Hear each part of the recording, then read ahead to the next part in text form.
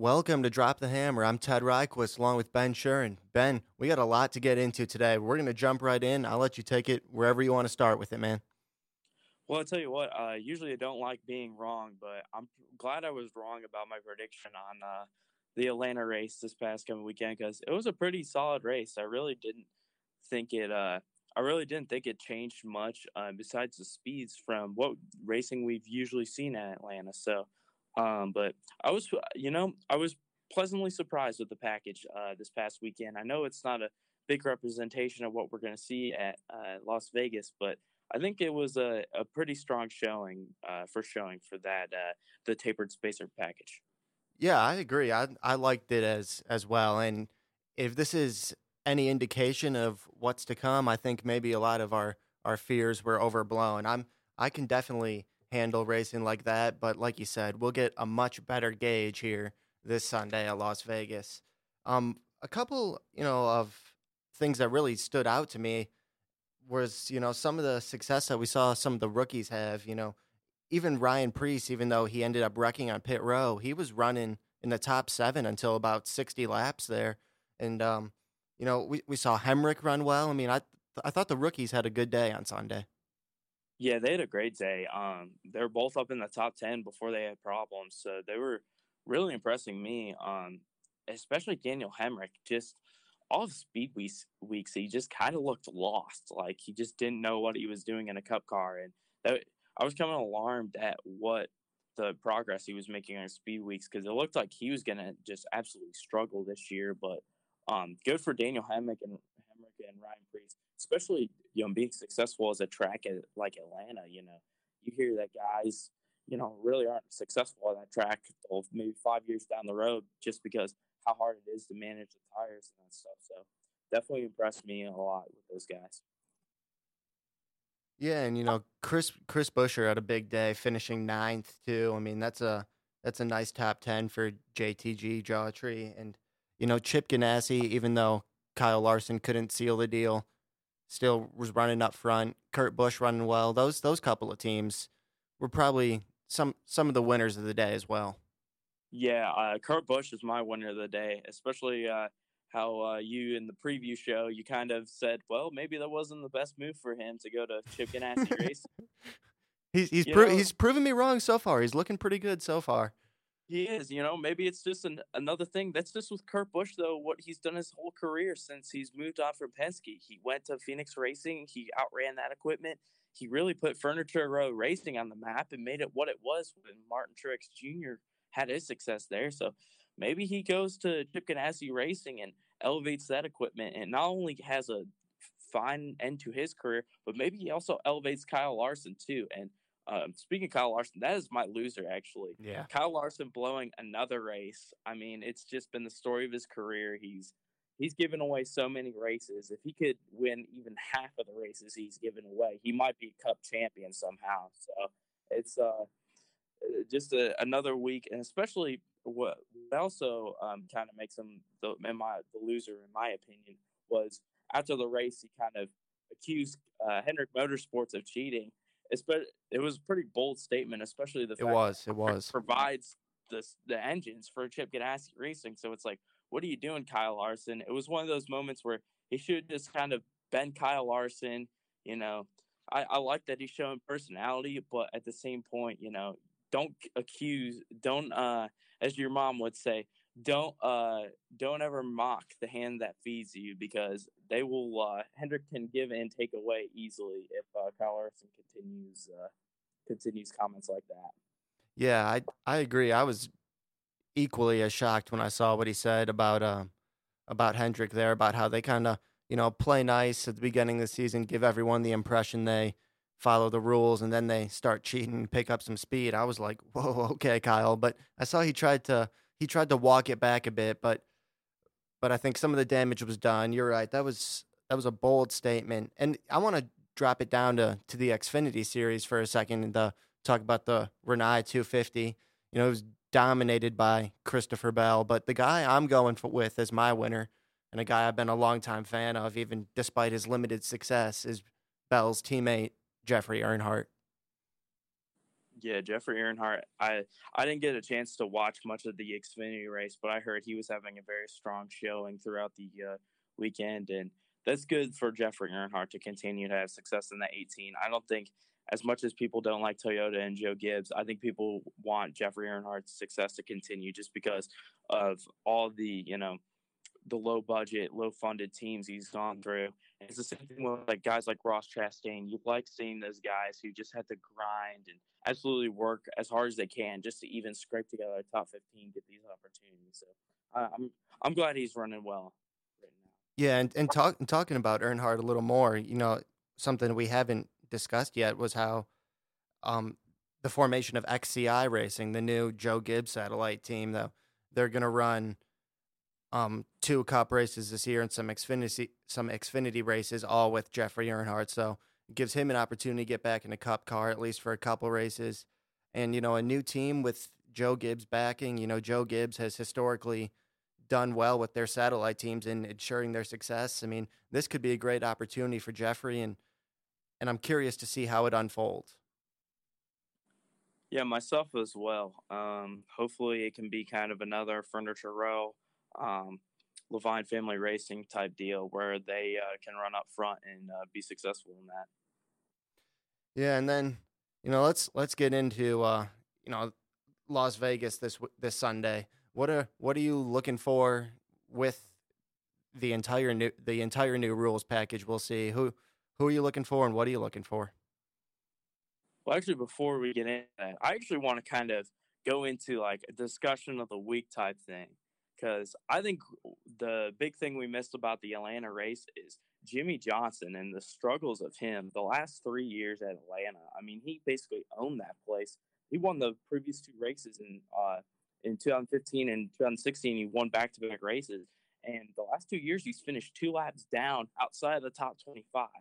So I mean, I'm curious to see what your opinion is on this, but I don't want to necessarily say his career is dying, but like it just seems like Jimmy Johnson the odd man out at Hendrick right now, and it's so odd because there's so many inexperienced drivers. Chase Elliott's going into his 4th full time year. He's not.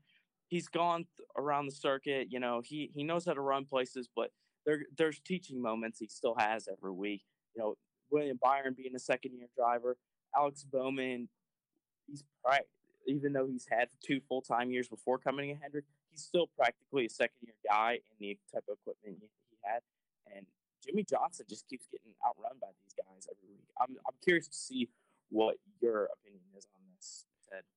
Yeah, Jimmy Johnson. He's at an interesting point right now. I think a point where he's kind of searching for answers because you're right. It's over the last few years. It's been right about 60 races since he won a points race, the longest drought of his career.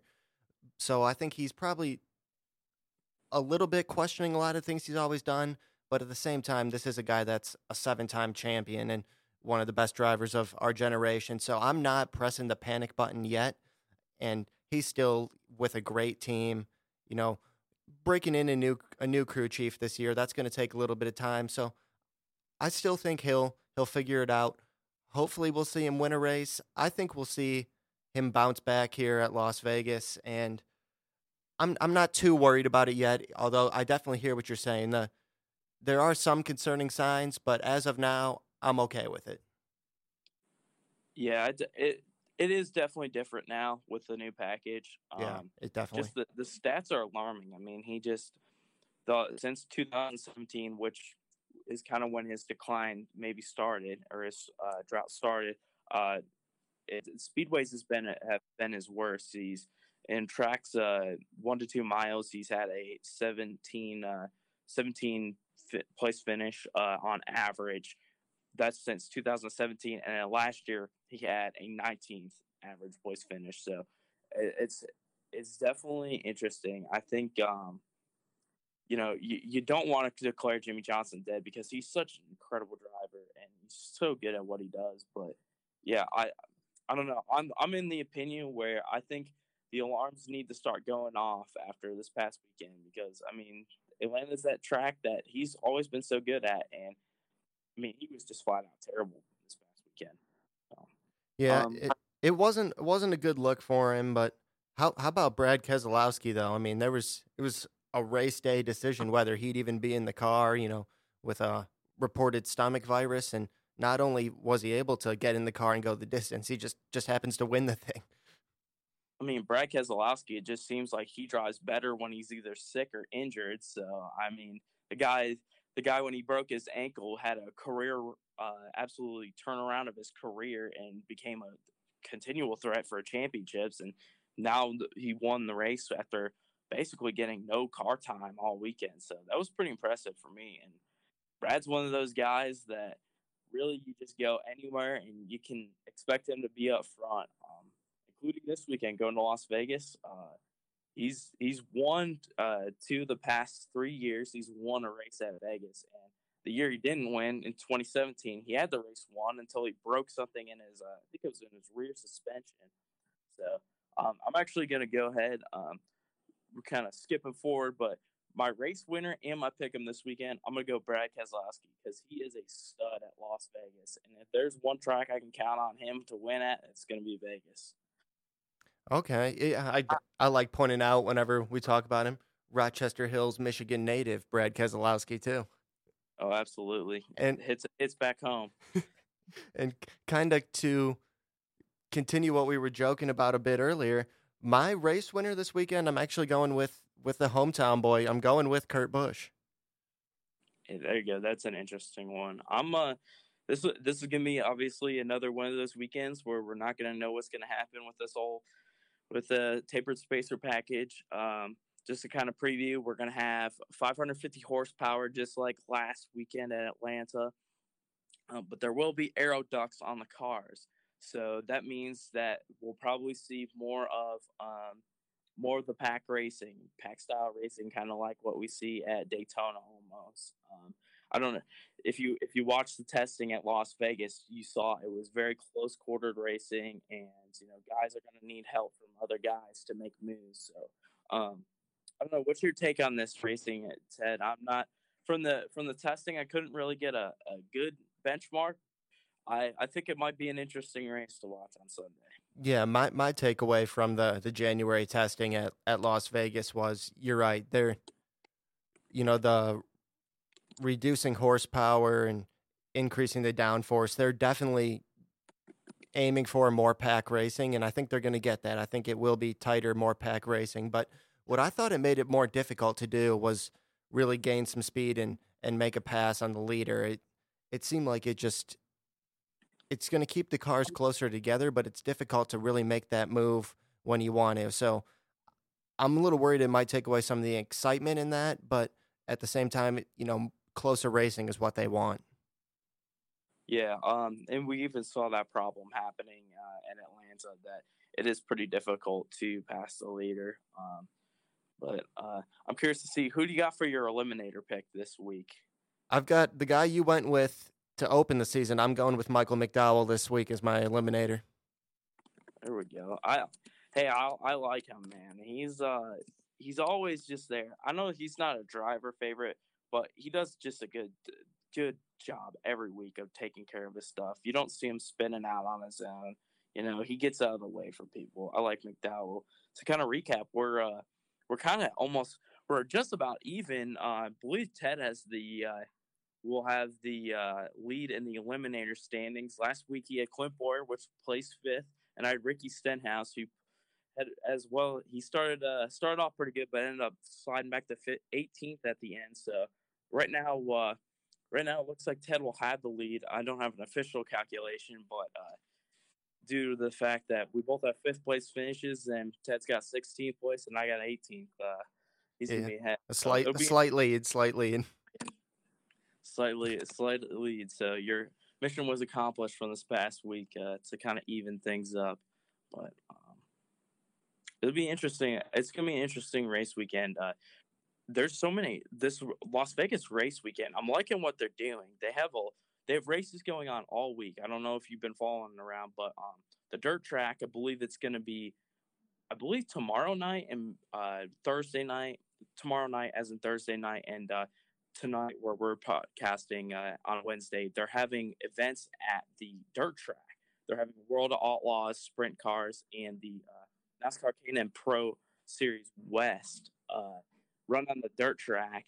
Then they're having the Truck Series Friday night, Xfinity Saturday, and then Cup on Sunday. So I like this whole thing they're doing because I don't know. I feel like it's creating a buzz within Las Vegas. I think this is something that other tracks need to do. I know they've tried to do it at Indianapolis with creating the quarter midget track inside of Turn 3 and trying to do some super late model stuff at IRP, the short track over where the Xfinity Series used to race. But I'm curious to see your opinion on that. If we should see more towns trying to create race weekends such as this. Absolutely. I was actually down in Georgia last weekend, and you know, on the way up, I stopped in Atlanta on race day, and I thought there could have been more buzz created. It was still a great time though. It was my first time ever being ever even seeing Atlanta Motor Speedway. Um, what Vegas does have going for it, you're right, is just how much of a destination it is, that it draws the tourists in. And as far as the actual racing itself, another thing that Vegas has going for it is it's a much smoother track than Atlanta is, which I think will maybe help ease this new rules package a bit, because Atlanta, they've talked about repaving that for seemingly a decade now, whereas Vegas is much smoother. So I think that'll help with the transition to the full blown new package this weekend. Yeah, absolutely. I'm just, I'm a big fan of creating new opportunities for not only just old fans to get back into the sport, but just just creating more buzz around the sport. Going back to a few weeks ago when they had Barstool at the Daytona 500 and all the content they put up there. Say what you want about Barstool and the Stoolies, but it created a lot of buzz for the Daytona 500 for people who maybe um, didn't watch NASCAR before. I don't know if it's a coincidence or not, but the Boston DC markets, which predominantly have a lot of Barstool followers, had a 32% ratings increase from television. So, stuff like this where you're getting fans that maybe not NASCAR fans, maybe they're dirt fans or, just fans of the going to watch local track racing. I think events at, local tracks outside of the big speedway um, might be a move that a lot of tracks need to look at in the future to maybe just grabbing more fans and increase attendance in the stands. Absolutely. And one guy that we haven't seen much of anything this year, and I want to hear what your take on why you think he's been so quiet this year. Bubba Wallace. Yeah, I don't know. He's really not had a good. He didn't really have a good speed weeks. He was really kind of moseying around mid pack and got caught up in that wreck in the Daytona 500. To be honest, I just think Richard Petty's racing's their equipment just isn't that good. It's pretty consensus among the fan base and myself that for Bubba Wallace to realistically try and get a win, he probably had to leave Richard Petty Motorsports and try and find maybe a higher quality ride, such as maybe Wood Brothers, if that were to ever open up and that stuff. But yeah, he's struggling with his equipment. I mean, we thought it was a Chevy thing last year with the way the new Camaro was handling, but JTG Daughtry Racing and Chip Ganassi Racing seemed to have no problems at Atlanta getting up to the front, and even RCR with Daniel Hemrick. So I just think it might be his equipment and Bubba's lack of experience. I mean, people forget he was out of a car for almost half a season before he went into the Cup Series last year. Yeah, So. yeah. But I think lack of experience in equipment is kind of hindering them. But hopefully he starts picking it up because these are just even personality wise and just being an African American and NASCAR is just really good for the sport and really good for exposure, and especially him being in the 43. So I'm hoping he picks it up. It could be this weekend. He's pretty good at play track, so. Yeah, and I like his buddy Ryan Blaney to do well this weekend too. Yeah, I do too. He won the pole last year Exactly. in the spring race, and he's a guy that I wouldn't say needs a big year, but I mean he needs to start winning because I mean talent wise he's a championship caliber driver. Yes. You saw it out of him last season. He was up there winning stages left and right, but just couldn't get wins when it counted. So I I think he really needs to start winning and keep up with Joe Logano and Brad Keselowski. But he's another guy. I mean, I think this is his fourth full time year in Cup, like fifth year driving cars. So I mean, he's found the speed. He's just got to find ways to close out races. Yeah, absolutely. Got to find a way to finish strong. And just to let you all know, we actually will not have a podcast next week due to Major League Baseball spring training obligations going down south to cover some of that stuff. Ben is, and Ben, you wanna tell the people what we're gonna be doing instead? Yeah, so we'll be probably giving you a short race reaction Sunday night or Monday morning to just get your winners and losers from us, your weekly winners and losers, and then probably around Thursday or Friday, you can expect to hear who we think is going to win the race and see who we have for our eliminators. Still give you that our segments to keep along, follow along at home, but just a little short and condensed due to my commitments at spring training next week.